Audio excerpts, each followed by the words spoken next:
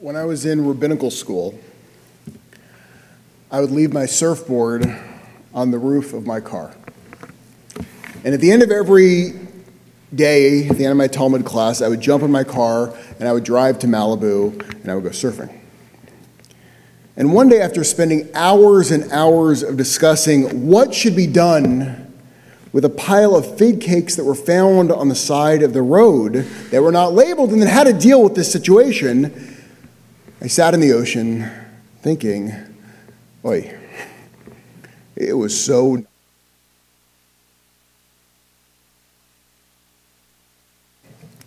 And then I tried to figure out, what is this religion actually about? Is it possible to boil down the massive complexities of thousands upon thousands of pages of text into a single principle?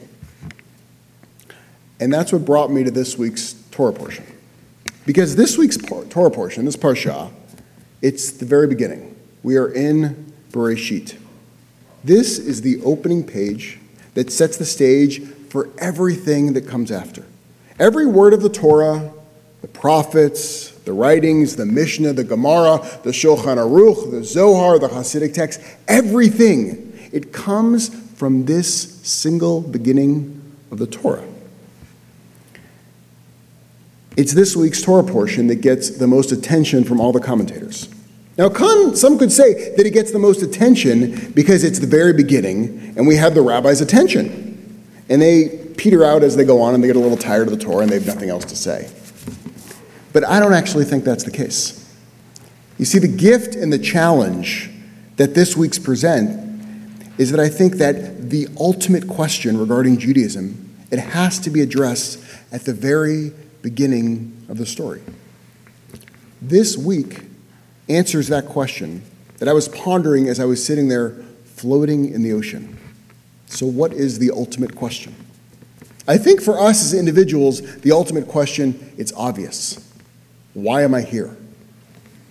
But for Judaism, the ultimate question is, why Torah? Why God? And if you cannot begin to answer that question from the opening act of the Torah, then there's very little reason to continue. And I mean this. If you cannot establish the why or a logic behind Judaism, what is the point of reading or discussing the rest of the Torah? And it's for this reason alone that I think that there's such an explosion of commentary this week. And since we're at the beginning, on the opening line, you have to start there.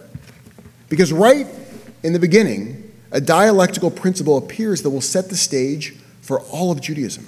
And I mean that. All of Judaism comes from the very beginning. Bereshit bara Elohim et hashamayim ve'et haaretz. When God began to create the heaven and the earth, va'aretz hayita tohu uvohu, v'choshech al pnei tachum, v'ruach Elohim merechefet al pnei hamayim. The earth being unformed and void and meaningless, with darkness over the surface of the deep, and then a wind from God sweeping over the water. Now this, right there, that's what catches the rabbi's eyes. Because it's not that the world goes from nothingness to somethingness. Because you heard, in the beginning, there was something already here. There was darkness and there was water. So when God goes to create the heaven and the earth, and what is found is tohu uvohu, total chaos and void and meaninglessness, within the somethingness or the corporeality of the earth, it should strike you as something different from you've ever thought before of the Torah. So the creation story is not what we normally think of. We usually discount the Torah's take on creation as outdated because we know the theory of evolution and it's illogical. But if you look, this is not an evolution story. This is a story about a world that exists, but that is tohu uvohu, that's total chaos and void within the somethingness of the earth.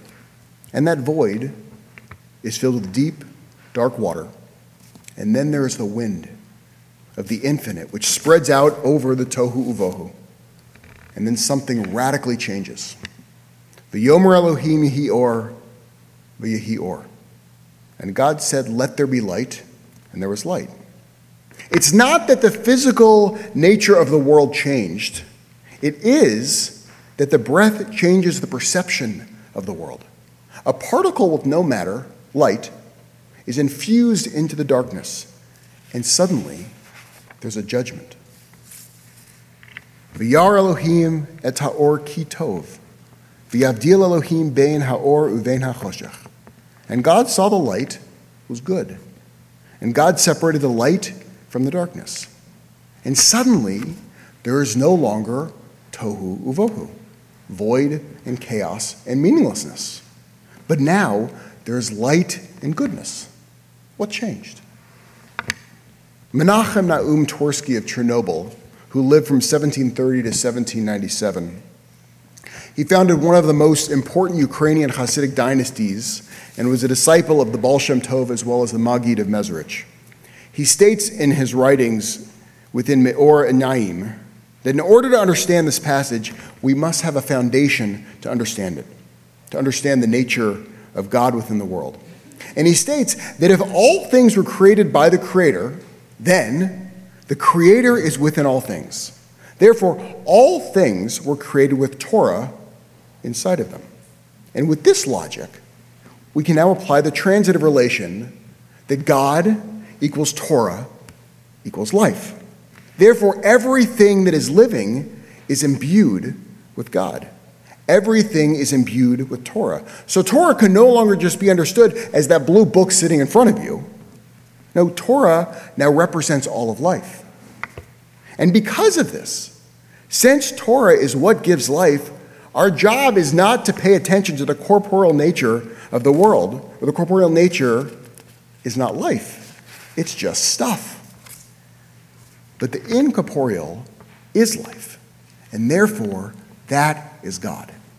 So when you look at yourself in the mirror, or if you look at the person sitting next to you, the first thing that we see is their body and their eyes, but we're not actually seeing them.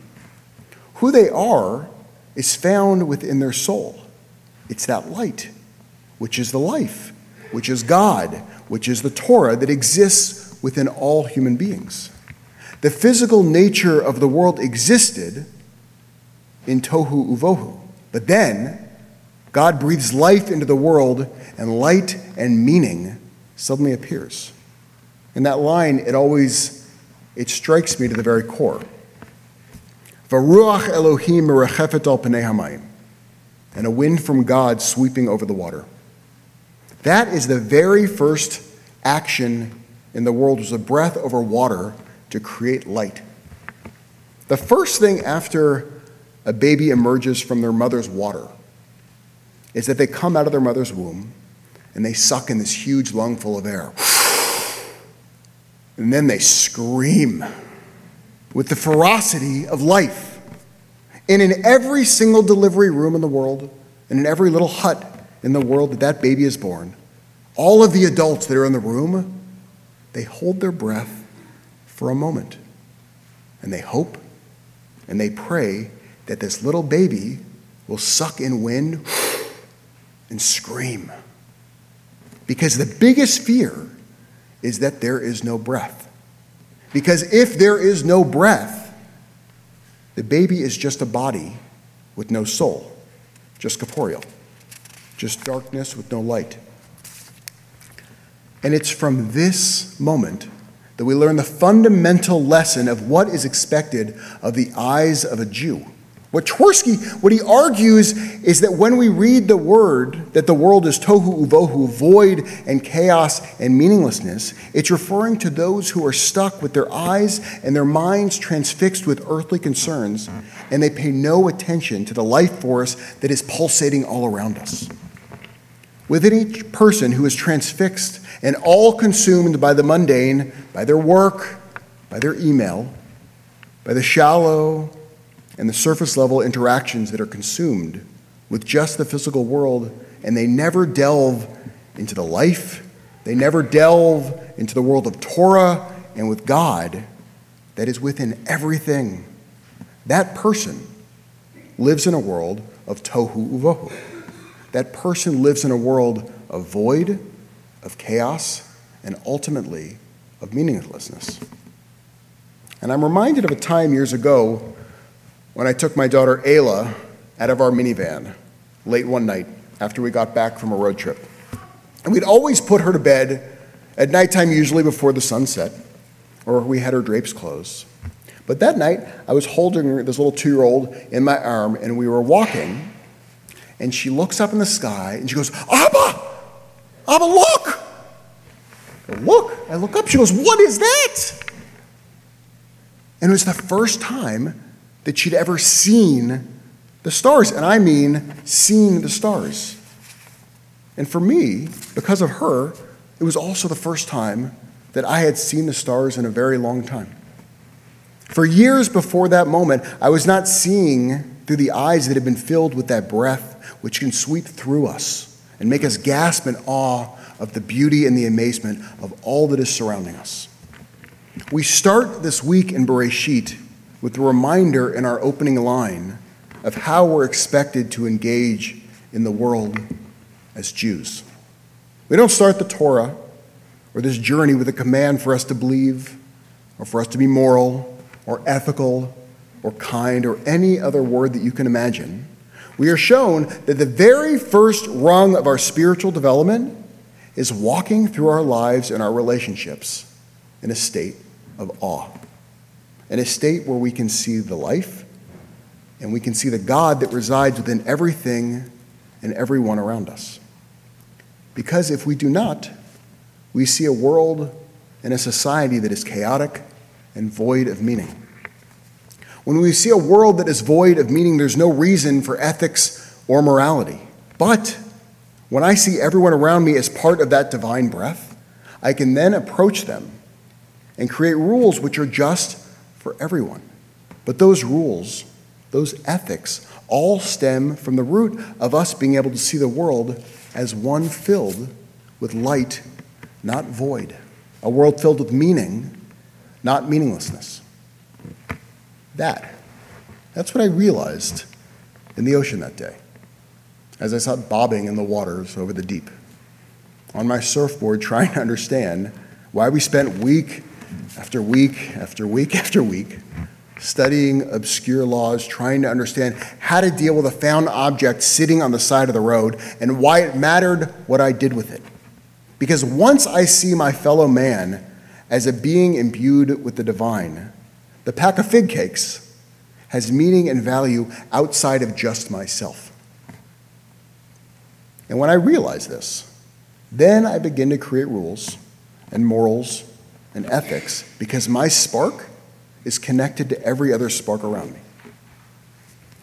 May this year be a year for each of us to breathe out upon our land, to breathe out upon our relationships, upon our businesses, upon our deeply fractured country, upon our world, and to enable this world to be filled with light that each of us can say, Ki Tov.